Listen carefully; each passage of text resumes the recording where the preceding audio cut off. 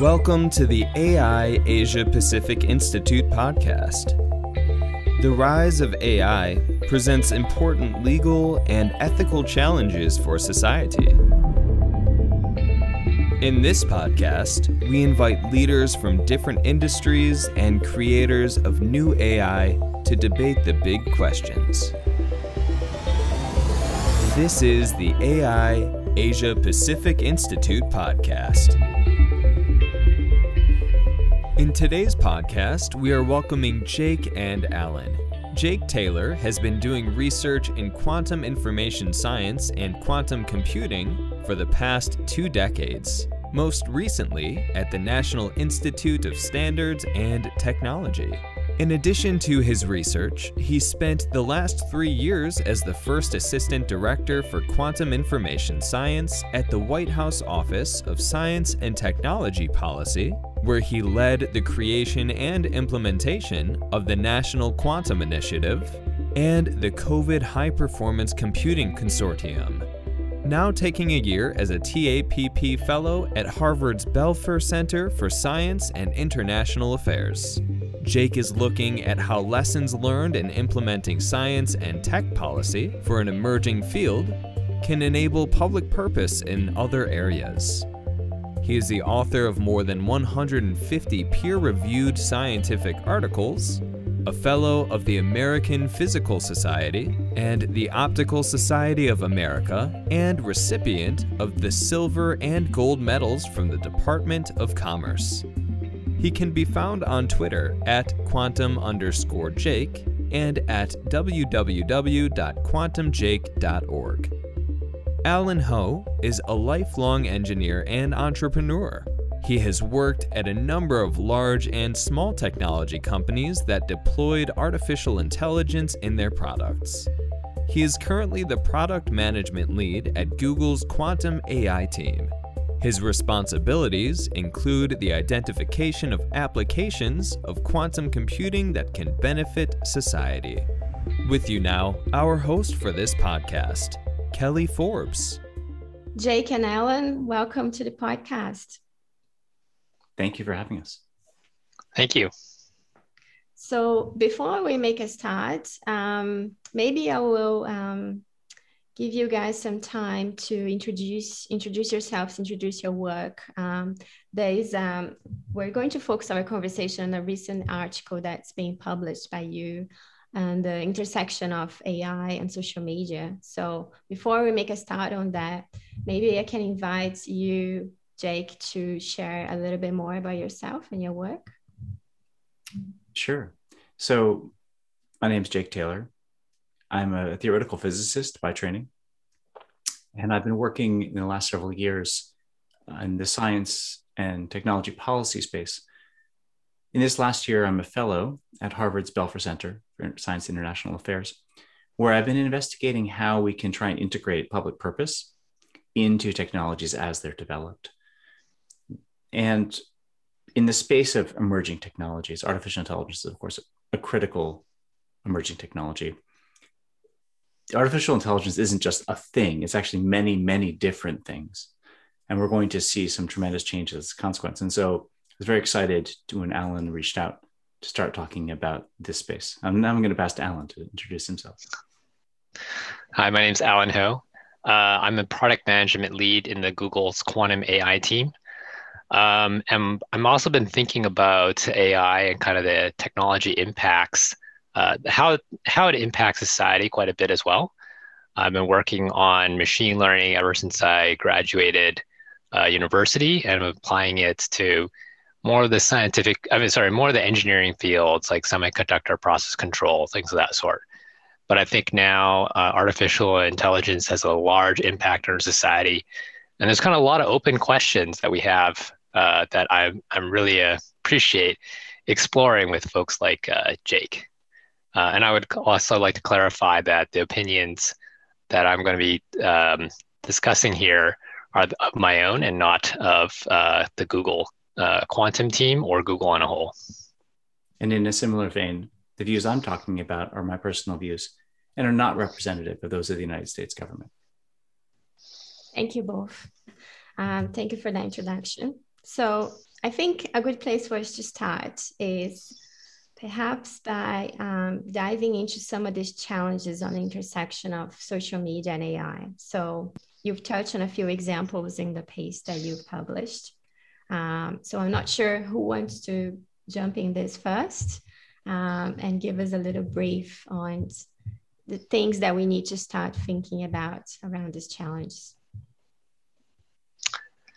Sure, I'll take this one. How about that, Jake? So, if AI fundamentally is enabling us to have new forms of communication with different people, especially people that are outside of our network. And so I think like for social media, kind of the V1 of social media, most of the interactions and the information you interact are with directly people that you know, either your connection or one connection away. And what AI has been able to do is to drive engagement with people that are not just within your social circle, but people who are much further out of your social circle, people that may align with your views and also not align your views.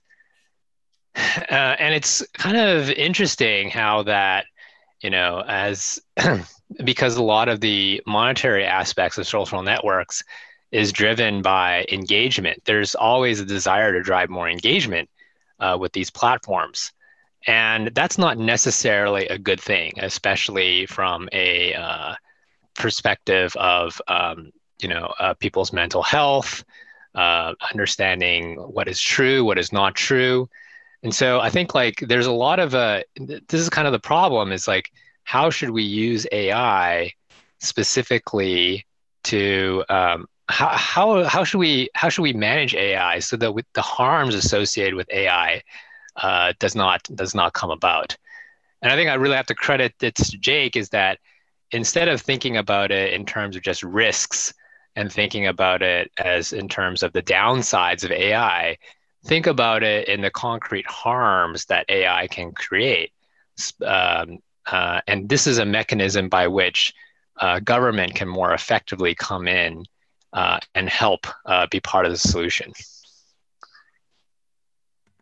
And I'd like to sort of add there that there's a lot of optimism, I think warranted optimism, that the tools of artificial intelligence are going to be a very positive opportunity for humanity as a whole. But there's a saying, it's not our first time at the rodeo. If you look at other emerging technologies, a consistent theme is that the unintended consequences of the technology are something that we have to not only work hard to get to in the first place, but then work hard to integrate into society in a positive way. And when I say it's not our first rodeo, the point is that in the past, we have had opportunity to try to address the ills technology brings by understanding what the harms are and getting in front of them before they take over.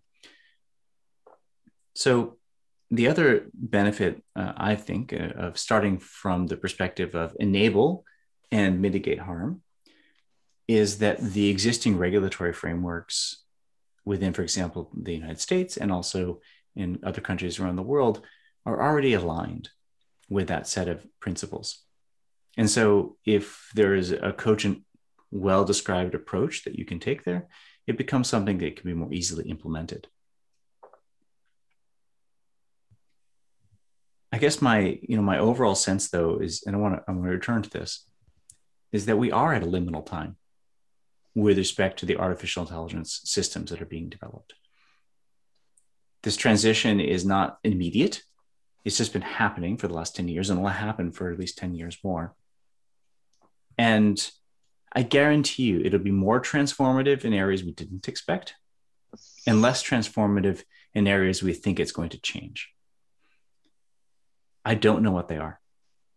And so in this piece and what we're thinking about, it's not about being prescriptive. It's about setting up the mechanisms, pathways, and people so that as the technology develops, we can find the ills that are being caused. And as I said, get in front of them. Yeah, I think that's a very good point there. And I feel that the very fact that we don't know where those areas are at the same time very fascinating and terrifying, because we can only really prepare for this by having, these conversations and trying to mitigate those risks and challenges that have been described in the piece. And I feel that we're now having, like you said, this is a very timely conversation because we are having now the opportunity to touch on these very difficult questions that we still have a chance and opportunity to mold it and take it where we wanted to take it, right? Yeah, and I think talking about unintended, I mean, when I talk to a lot of my friends in the technology industry, they're equally baffled by what has happened. It's very hard to predict. I mean, like, especially people who've been in the internet or pioneers of the internet. The idea was, oh, you should be able to connect with more people, so you should be able to understand other people's perspective, and didn't kind of realize that, we are fundamentally very tribal, unfortunately. And AI is a mechanism by which we can continue being more tribal. And there's actually a lot of studies showing that people who use social media for a significant amount of time become more and more polarized over time, right? So I think like these kind of negative effects in some sense, it might not be AI's doing, but it could be amplified by AI. I mean, this is kind of looking at a lot of this, it become more of internet addiction, and there's multiple aspects of it. So I think like there's just an opportunity to, there's a lot of, like people say, there's always too much of a good thing, right? There might be mechanisms by which, we can manage these harms just like other types of harms. One example that has been suggested is, having, just like how tobacco, it took many, many, many years and decades for us to realize the negative harms of tobacco. But eventually, when people realized that smoking is unhealthy, they would create warnings. Some of them fairly graphic. They would impose different mechanisms by which to discourage the overuse of cigarettes, and that has had it's that kind of government intervention through years of research too that has actually resulted in significantly reducing the harm, specifically lung cancer, due to tobacco. So we may need to have to take somewhat of a similar approach. And I'd like to follow that on by just saying there are other similarities, right? And one of the reasons that we're talking about the intersection of artificial intelligence and social media is that the premise that humans would curate your social network, which is how we have lived as society for millennia, is not compatible with scaling a company in the modern era. And so companies have perforce used various machine learning techniques, which we categorize under these artificial intelligence systems, in order to be able to replace this sort of very slow organic approach to network growth that we experience in our lives as we're growing up and as we're going to school and going into work and the like, with something that hopefully is an augment to that. I believe that there is an optimistic outcome where it is an augment, but at the same time, there can be negative ramifications.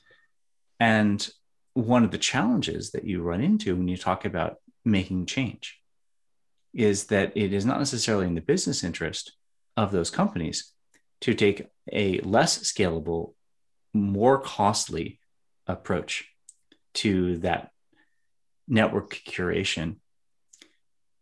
And so you have to ask yourselves, okay, so if we're going to impose these costs, first, who decides Second, what mechanisms? Third, how do you enable innovation still while reducing those harms? And we kind of have a fourth point, which we don't talk about a lot here, but I think it's implicit, particularly in the United States when we talk about this, but also in other places around the world, that we have a set of norms about what it means to be interacting with others, about what it means for the government to be interacting with us. We call these often democratic norms. And so it's not just preventing individual harms. It's also about what are the norms in which we are going to live our lives. And are we going to let artificial intelligence systems dictate those norms? Are we going to dictate those norms? What is the harm that can come when those norms are not followed? And of course, we've seen some of the challenges of that in science fiction from 50 years ago, and more recently in the real world, as surveillance state opportunities start to really emerge. So it's a complex web that is being handled. And the answer isn't just get rid of social media, because it has positive benefits, but the answer has to be something else. Yeah. So to digest all of that, I think you propose some solutions around, solving this cycle that we are living in. Can I invite you to share what some of those bills? So I think Jake just mentioned that, and I think everyone would agree. It's not that we need to completely destroy social media or even, pause artificial intelligence developments, because there's a great potential for good here as well if correctly used. So what are some of the measures that we can think about in terms of molding this current situation? Jake, why don't you take this one? I think I have some comments after that, but I think why don't you take this one? So one of the things that we talk about in this piece, which is kind of a more detailed read in some of these things, is first, in order to identify harms, we actually have to be studying what's harmful. And so if you look at the research and effort that's going into examining how people's lives are being changed by these AI systems, one could argue, and I think we do argue, that it's actually not enough. And there's microcosms of that knowledge out there, everything from, in certain small communities, a skyrocketing of suicides, in other areas, substantial reporting, self-reporting of unhappiness or of isolation.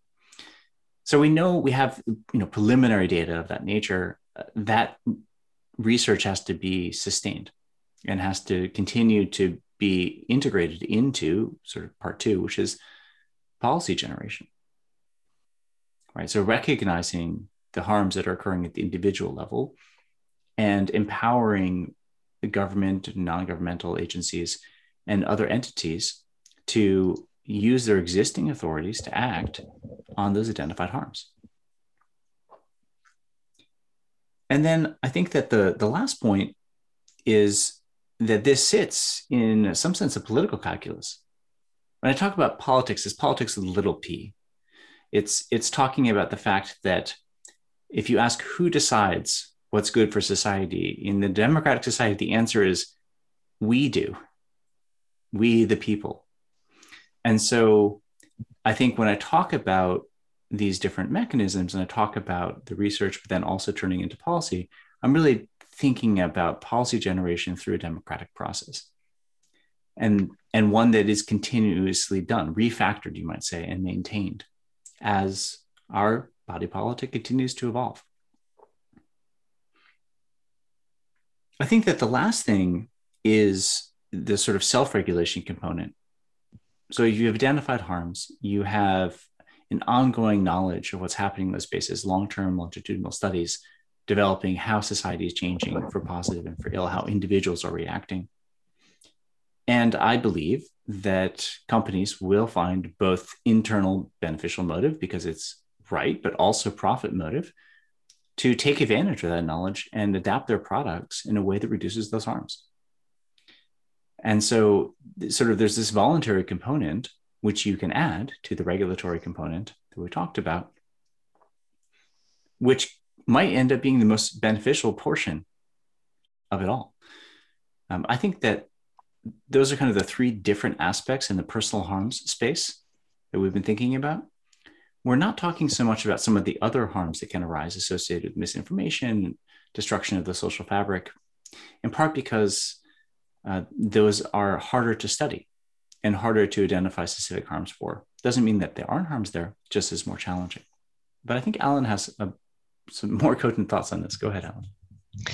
Yeah, and in terms of so we discussed about like different mechanisms by which regulation can, different mechanisms to help improve mental health. So, for example, if you're using social media for a significant amount of time, or you're posting quite a bit, there's always an option for these applications to mention that and let the person reflect that they are using the software quite a long time. And I think like there's actually a huge opportunity here. It's like this is not, and the opportunity I think from a financial standpoint is that for these companies is that if you could truly create a social network that is driven by AI with positive outcomes, positive mental health, that is a superior product. And I think by having a superior product, you're going to, especially one that takes in factor in mental health, this is going to actually make parents, other societies, other markets that this particular company wants to get into, et cetera, more accessible. So I think there's actually a large opportunity here. And maybe just as a proof point is actually in China. So one of the aspects is there are algorithms, especially in computer games, especially social-based computer games, that are highly addictive. And one company that is very much a publisher of these games is Tencent. And it's kind of interesting that even after, and there was a point in time that the stock market value of Tencent dropped significantly because there was a talk about that they actually stopped the games being released while the government had some chance to kind of catch up. And actually, after they imposed all these new restrictions, specifically on how long individuals can play, Tencent's up 120% in market capitalization. So it's not like it's not like putting in restrictions is automatically bad for business. It actually could be a forcing function to make the products even better and even better use. And even if you have to compress the amount of engagement, you could have higher quality engagement. And I think that is ultimately a better product for society and will help companies reap economic gains in the long-term future.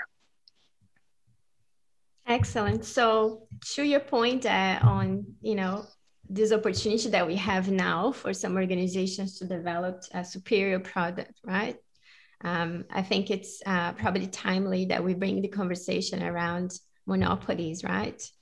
And how I think the biggest challenge that we see now in the industry is that there isn't much space for other organizations to come in with innovative ideas, with a superior product or with, a platform, for example, that will, make a priority the mental health of communities. And, also think of the strategies that you just mentioned that it's really great to know that, there is a way around this. But the question that we have is around how do we navigate the problem with monopolies, right? And I think it's something that you've touched on your piece as well. Yeah, so, in terms of monopolies, we could also think about it in the context of harm, right? Monopolies often abuse market power. They set higher prices, underpay employees, stifle innovation. And a lot of the governments, especially in capitalist countries, use antitrust regulation as kind of a last resort for this. But I would just be a little bit wary and say, like, you cannot automatically assume a monopoly is harmful. And then also the other thing that we need to kind of understand is like what is the root cause of a monopoly? Where does it come from? And if you kind of like look back in history, I think the 1920s is actually a very good opportunity to look at this, because especially in America, you had companies like Standard Oil that had monopoly on the rails. The whole term owning the rails came from that time, and they were very effectively broken up, and businesses flourished after that. Whereas other monopolies, such as the phone system, was not broken up immediately. In fact, it would have been a very negative thing to break it up at that time, because there just was not the technology to enable a telephone network that did not operate under a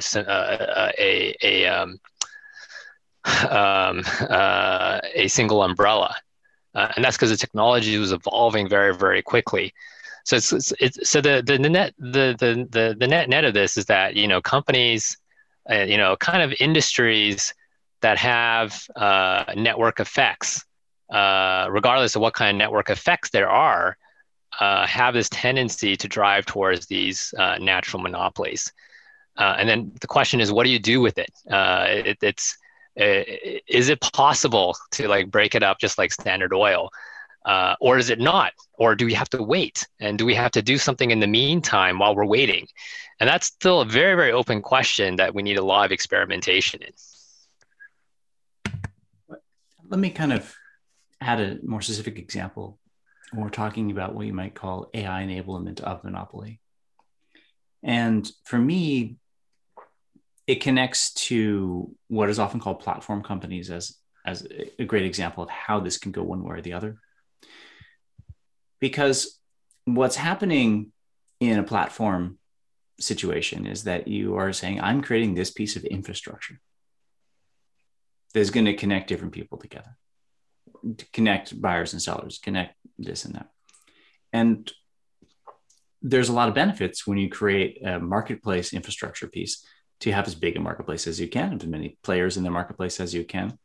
And so there's a natural business drive to try and accumulate towards monopoly in those settings. It doesn't always end that way, right? So for example, we have multiple stock exchanges. That's not a monopoly, in part because there's some specialization that arises and it keeps them sufficiently separated apart. But one of the issues, particularly with artificial intelligence, is the things that we as humans think about as, oh, that's different than this, is often a limitation of our thinking process, but not something that we can't build a machine now that can get beyond that limitation. So the ability to automatically aggregate across what appear to be dissimilar sectors using the same technique. So as an example, the way Amazon took its books algorithm and applied it to many other long tail products, starts to showcase that these machine learning systems, these assistants, open up new monopoly opportunities that may not fit within our existing, is it infrastructure, is it harmful, balance that we look at when we look at antitrust. And I think that it's the different aspects of monopoly also associated with lock-in and other things. I mean, it's kind of a complicated story, but at some level, we have to make some choices as a society as what's going to be acceptable and how do we enable it. Maybe in an AI-enabled world, what we mean by monopoly changes. Or maybe there's another word that comes to describe this sort of platform domination. But nonetheless, we can recognize, whether we call it a monopoly or not, that it can be harmful.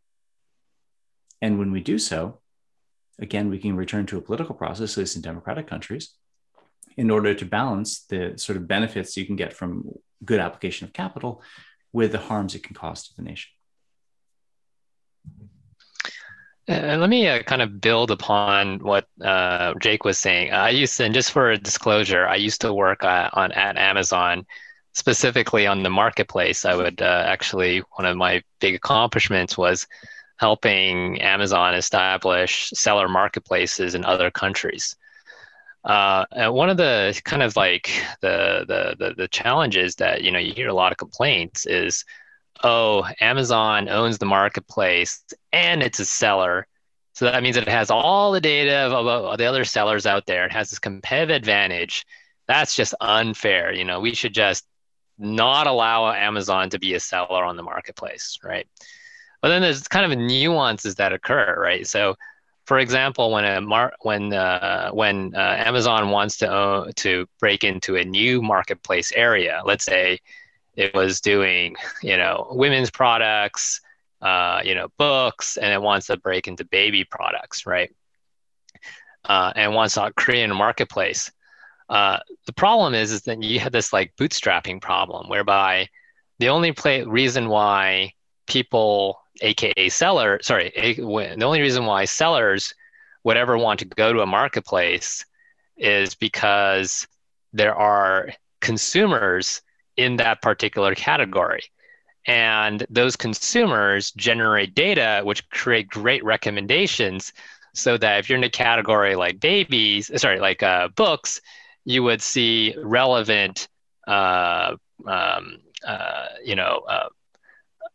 recommendations to push you to the new babies category. So how do you bootstrap that? It's very hard. And so a lot of times Amazon ends up having to be the first seller in that particular marketplace, and sometimes take a loss in order to generate enough data for creating useful recommendations, right? And then the sellers would come over. And actually you see is that, and this depends, this is global, this is actually dated several years ago, so I don't know if this is still the case.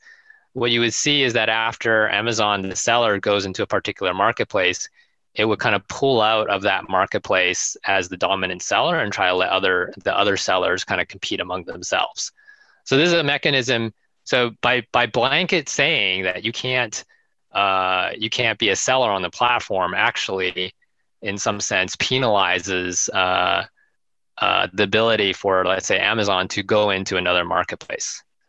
Now, the flip side of the problem is that you might say, oh, you know what? I don't want Amazon to go into different marketplaces. But then you end up having an inferior product. So it might be another company that goes in that category, let's say babies. But in order for that category to be well populated, you still need a mechanism to transfer to provide recommendations. So the sharing of information, especially customer aggregated information, is something that's very, very complicated, and it's not yet clear that we have all the technologies to do this in a very safe manner. So I think this is why it's a very complicated. When you kind of dive into the technology and you try to figure out what is the right way to do things, you start hitting technology limitations that we have today. Yes, I think that's a very good point, that we also need to be flexible with the process of thinking about whether monopoly is actually harmful. And in the beginning of the question, and I think what everyone is thinking about recently when you think about monopoly in social media is in respect to one specific company that has purchased two other social platforms, and it's being established, I think, in different grounds, that there has been, You're talking about Parler, right? Sorry, keep going. Yeah. But going a little bit to clarify that, I don't have a problem saying the word, but to go to something that you discussed there, Jake, was around self-regulation, right? And I wanted to dive a little bit on that. So there has been a recent publication by MIT reporter. I'm not sure whether you had a chance to go through that yet. Oh, Karen Howe's beautiful piece, yes. Correct, yeah. She had the opportunity to spend some time inside Facebook analyzing the activities and the fact that they've actually, established a Center for Responsible AI internally to think about these challenges, given the recent news. So, and I feel, well, to go to her conclusion, at the end, her conclusion is that there's no way but for us to encourage regulation to solve these bigger problems. We cannot rely on self-regulation on that angle anymore. So yeah, it would be great to have. I actually have three responses to that. First of all, it's a great piece. And in fact, we talked about it across our Technology and Public Purpose project when it came out. Second of all, when we talk about self-regulation, I actually don't really believe that self-regulation is a thing. I do believe that companies will choose to add restrictions, to impose constraints, in part because they believe it'll be a better product, and in part because it will prevent more egregious action happening. But that's more prophylactic than regulatory. And I think the last point, and this is something which is maybe a point of disagreement between Karen's take and mine, is it is important, even if you want to just make all the money you can and don't care about ethics, to have the team thinking about the ethics. And one of the reasons I mentioned that, it's not just important for capitalism, it's important for society, but you need both, is simply, and this is the thing that maybe those who don't do research may not appreciate, when you set out to do research, in some fundamental sense, the definition of doing research is you don't know the answer. So what we want to encourage in those settings is, yes, please dedicate resources to researching ethical AI, even if you're going to use it for ill, but publish the results so that others can learn from your mistakes. Transparency. Anyway, so I just want to say that's kind of three nuances on that particular element of it. Alan, do you have anything to add to that? Yeah, I think fundamentally, right, like why do governments enjoy what makes a functioning economy is a level playing field. And I think this is why a lot of companies are now encouraging regulation, because what they care is a level playing field. And I think this is, again, why self-regulation isn't practical too, is because by saying you're doing self-regulation, that means that your playing field is inevitably going to be unfair because not everybody is going to self-regulate. And that makes the economies not function properly. So I think this is why I think like the government, especially when it comes to like reaping the benefits of AI, I think private markets are actually pretty damn good at it. Even for very long-term projects, like maybe even in quantum computing, the private markets have invested quite a bit in it. But when it comes to kind of like, doing things that are around regulation or impeding growth, private markets aren't good at it. And what they rely on the government to do is help level the playing field. So this is kind of my take on why self-regulation doesn't also work. I just would add to that that there are these negative externalities, right? The things that are the costs of doing business that are not a monetary cost and not something that the business themselves see. And so, when you look at the level playing field, it's not just level, but also the externalities have to some extent been incorporated. Anyway, please continue, Alan. And I would just like kind of add that I would just add that even though I said that a technology might not be as we might not have the technology today, and you did actually mention Facebook, I would actually mention that they're probably very concerned about they've been burned by trying to be a platform. namely like Cambridge Analytica. They've been burned. They've seen what can happen when these things are abused. I have a little bit more sympathy for them. I will also note there's new technologies out there. I think the one that I'm most excited about is a technology called differential privacy, which does allow sharing of machine learning models actually in a privacy preserving way. And I know both Facebook and Google and other companies, Microsoft especially, have been investing a lot in this. The US government has been trying to use this for also the census as well. So I think like we may like these kinds of AI enabled monopolies, it may be a phase transition. We just might be going through a period of technology maturation. So I think there's also a big opportunity for government organizations such as the National Institute of Standards and Technologies to kind of help start putting together some frameworks by which, you know, people can share information in a way that is privacy preserving. And then at that point, we may be able to apply different antitrust or regulatory frameworks to prevent massive companies from taking up the entire market and allow best ideas to flourish. Yeah. And I think that takes us to the next question, which is around education. So I think to accelerate and, you know, a big part of managing this process, it's going to be around building education, which is happening slowly, I think, in the industry. People are becoming more and more aware of how the data or how the certain platforms and technology in general is affecting them, and starting to be able to make better choices, right? Even though right now we might not have a choice when it comes to the use of certain platforms. But to build on that, it is something that you both covered in your piece, how education can help ethics in AI.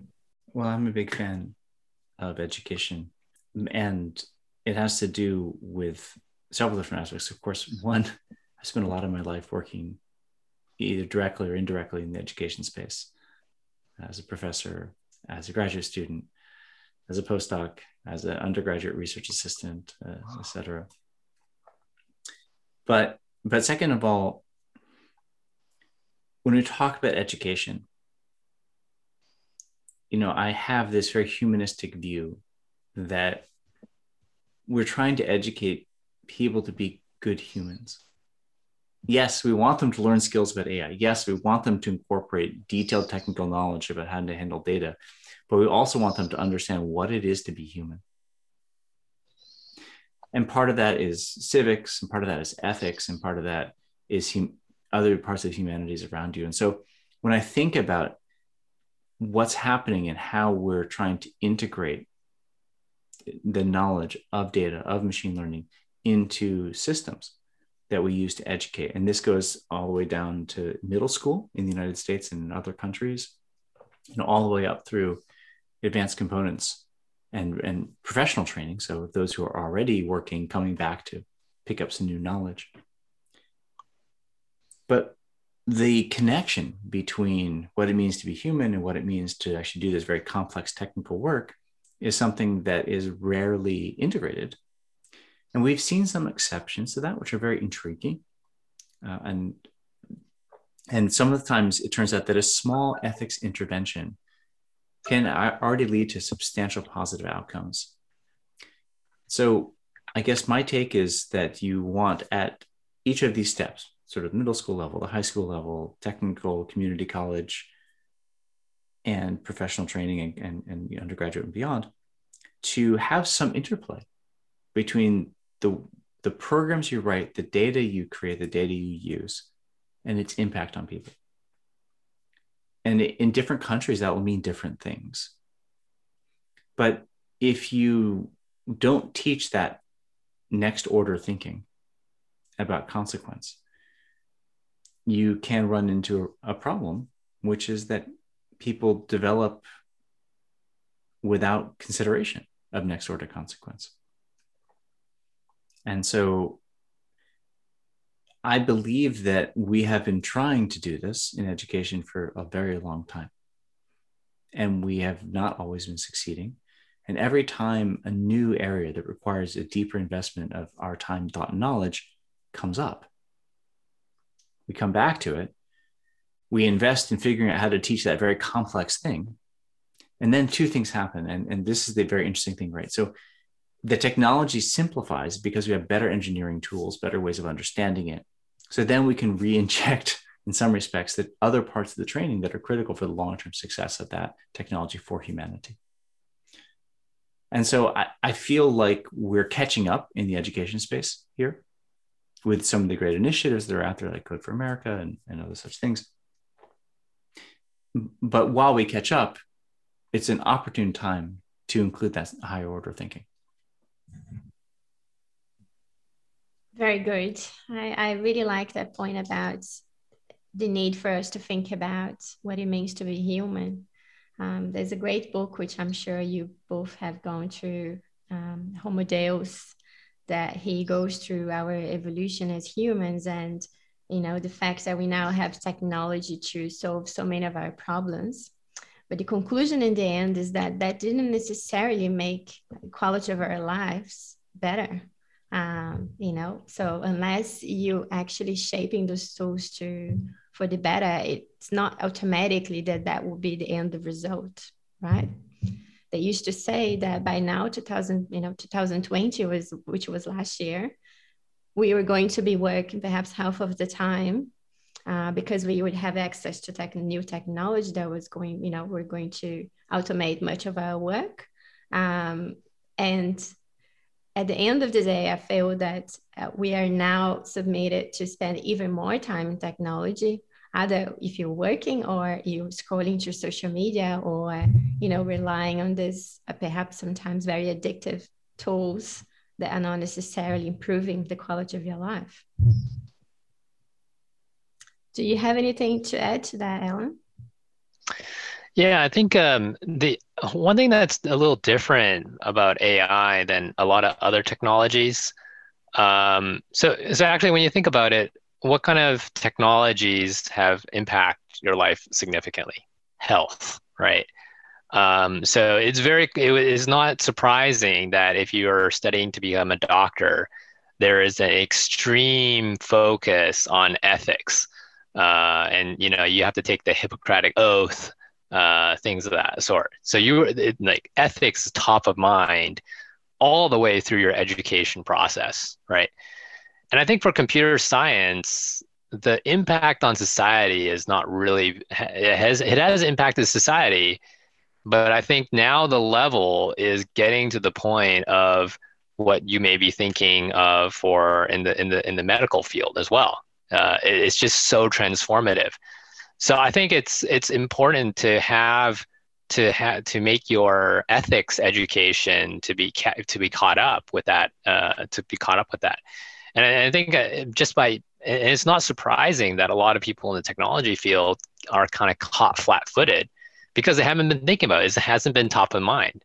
And as Jake said, maybe just even 1 week of priming is enough to really help people think these through. In the engineering field in particular, not so much computer science, there are professional engineering societies, specifically in Canada, there's even a tradition where people would wear an iron ring on their fingers to know that, and this is coming from the civil engineering tradition, that if you don't build a bridge properly, the bridge will actually fall down. And that the piece of iron that was used to make those rings originally came from the bridge that actually fell down, to remind people that your actions have consequences. And so we may need to kind of revive some of those traditions that we had before, specifically for AI. So that's my thoughts around education aspect. I'd like to just follow that by saying that the idea that software kills, it has been around, but software has been viewed as the tool, and it's the profession that determines, right? So for example, in aviation, you have software and you treat it differently perhaps than you would when it's in the social media space.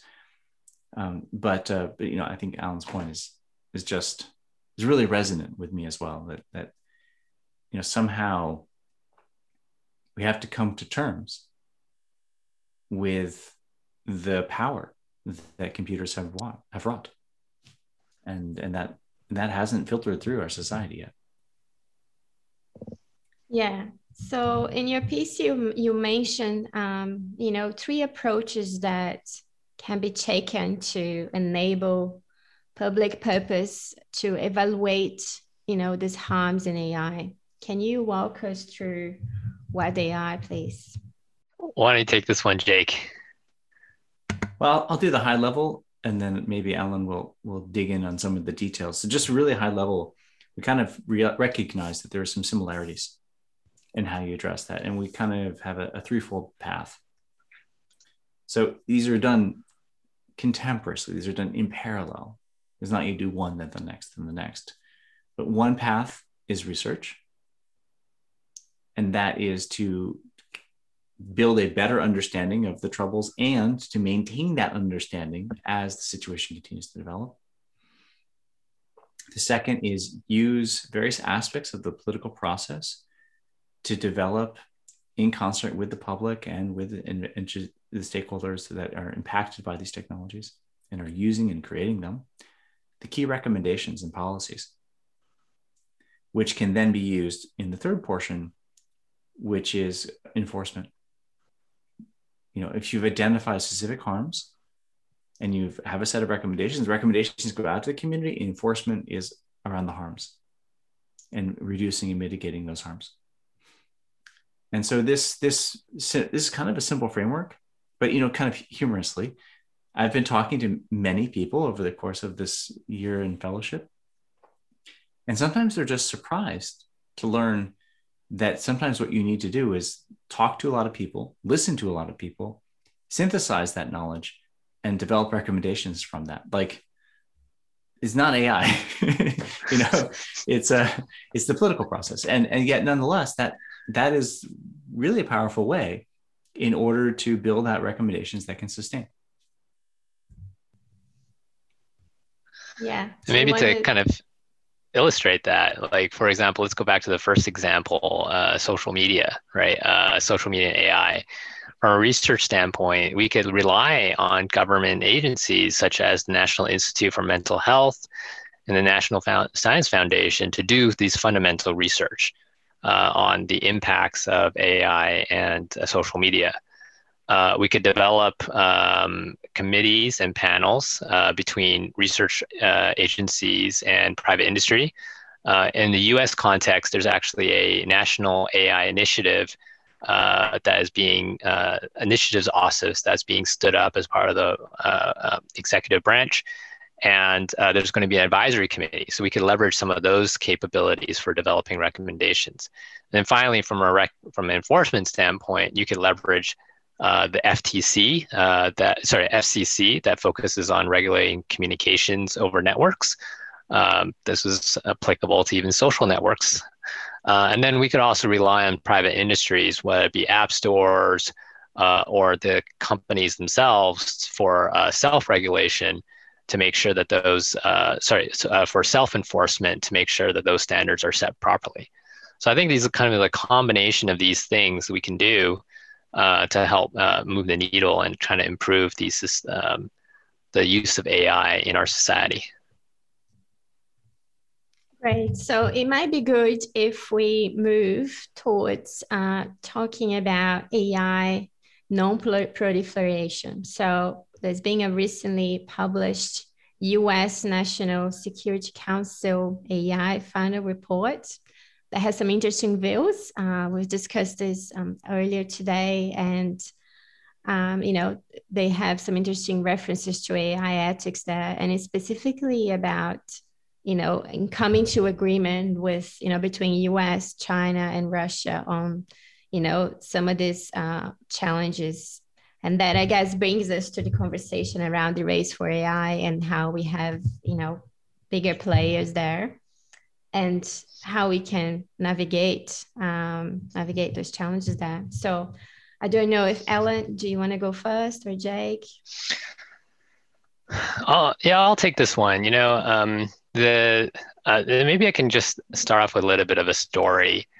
And this is actually a story of this is an uplifting story. So, kind of actually during the heydays of the Cuban Missile Crisis, actually, there was a situation where Russia had their nuclear subs in U.S. waters or near U.S. waters, one of those areas.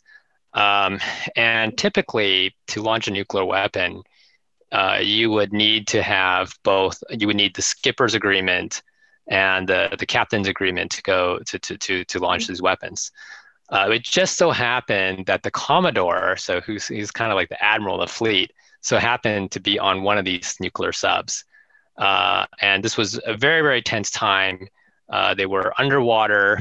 There were depth charges blowing off like left, right, left, right, left, right. And both the skipper and the captain decided to launch a nuclear attack. However, there was the Commodore. His name's Vasily Akrapov. I'm not sure. I hope I'm getting that right.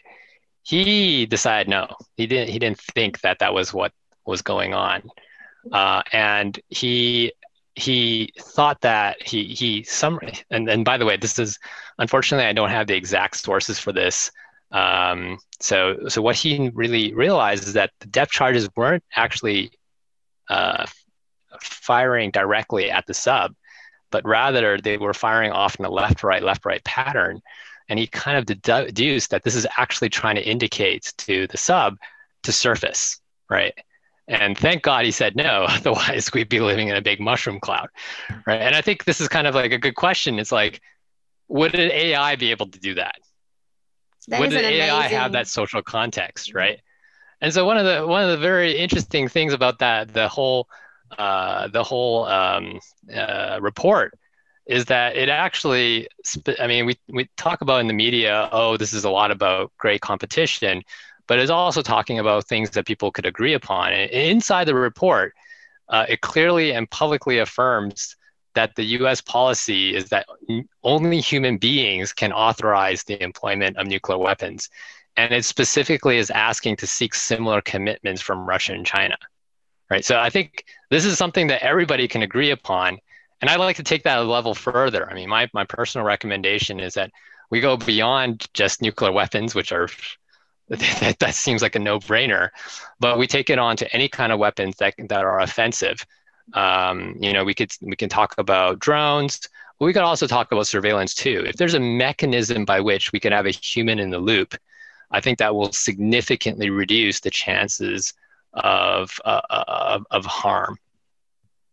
That is an amazing story there. And I recently heard that story. And I think he was actually awarded awards recently by the Future of Life Institute. Correct. Yeah. Mark Tegmark. Yeah. Matt Tegmark. Not many people know of his work, really. And, it changed the course of history, right? Do you want to add anything to that, Jake? Well, yeah, I think that when we talk about nonproliferation, what we're really talking about is setting a set of norms and ethics and agreements about what's allowed, about what's acceptable. And we draw some analogies in nonproliferation to nuclear weapons, but also to bioweapons and other asymmetric weapons. Artificial intelligence systems are no doubt going to provide additional asymmetric opportunities and related challenges. And what we talk about in our piece is the idea that, action decisions really do require a human to be involved. It's different than in the corporate setting, where you might want a human involved for legal liability issues or other things that we haven't really talked about.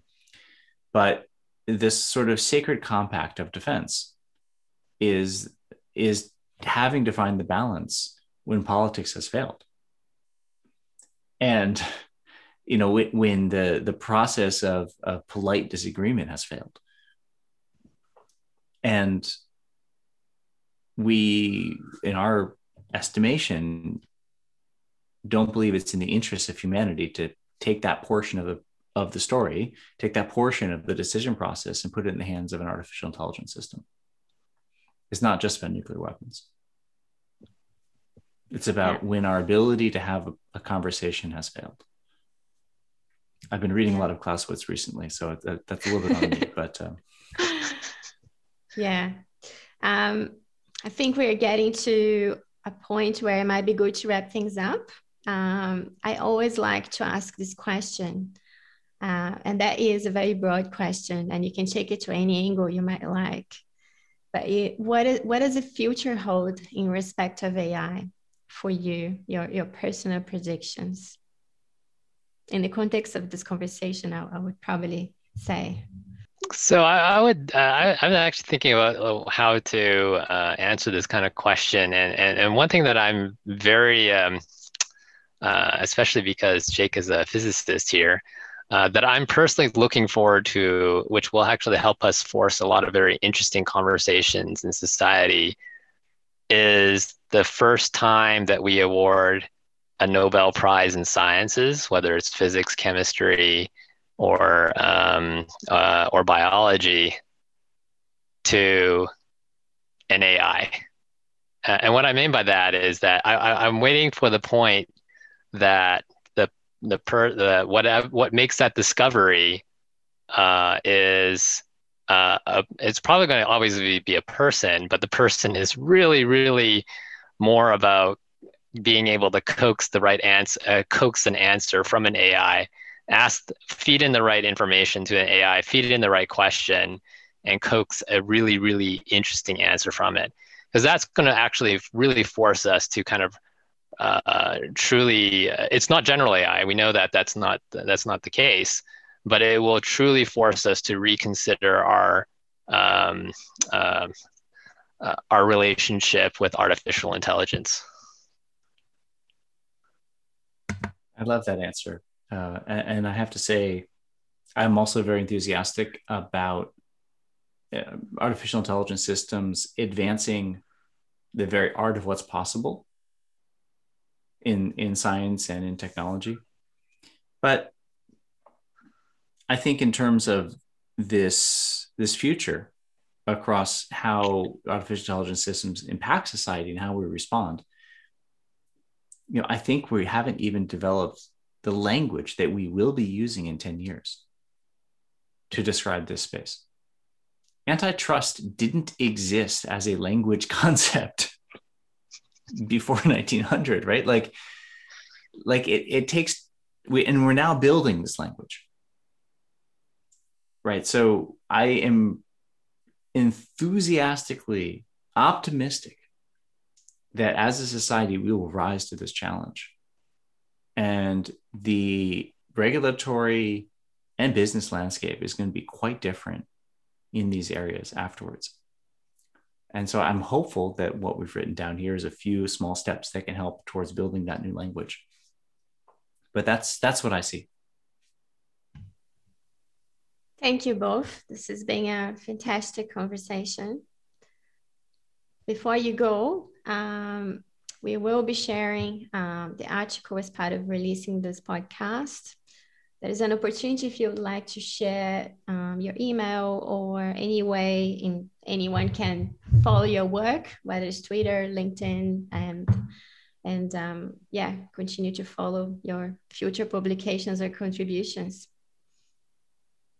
So I can be found on Twitter at twitter.com/quantum_Jake.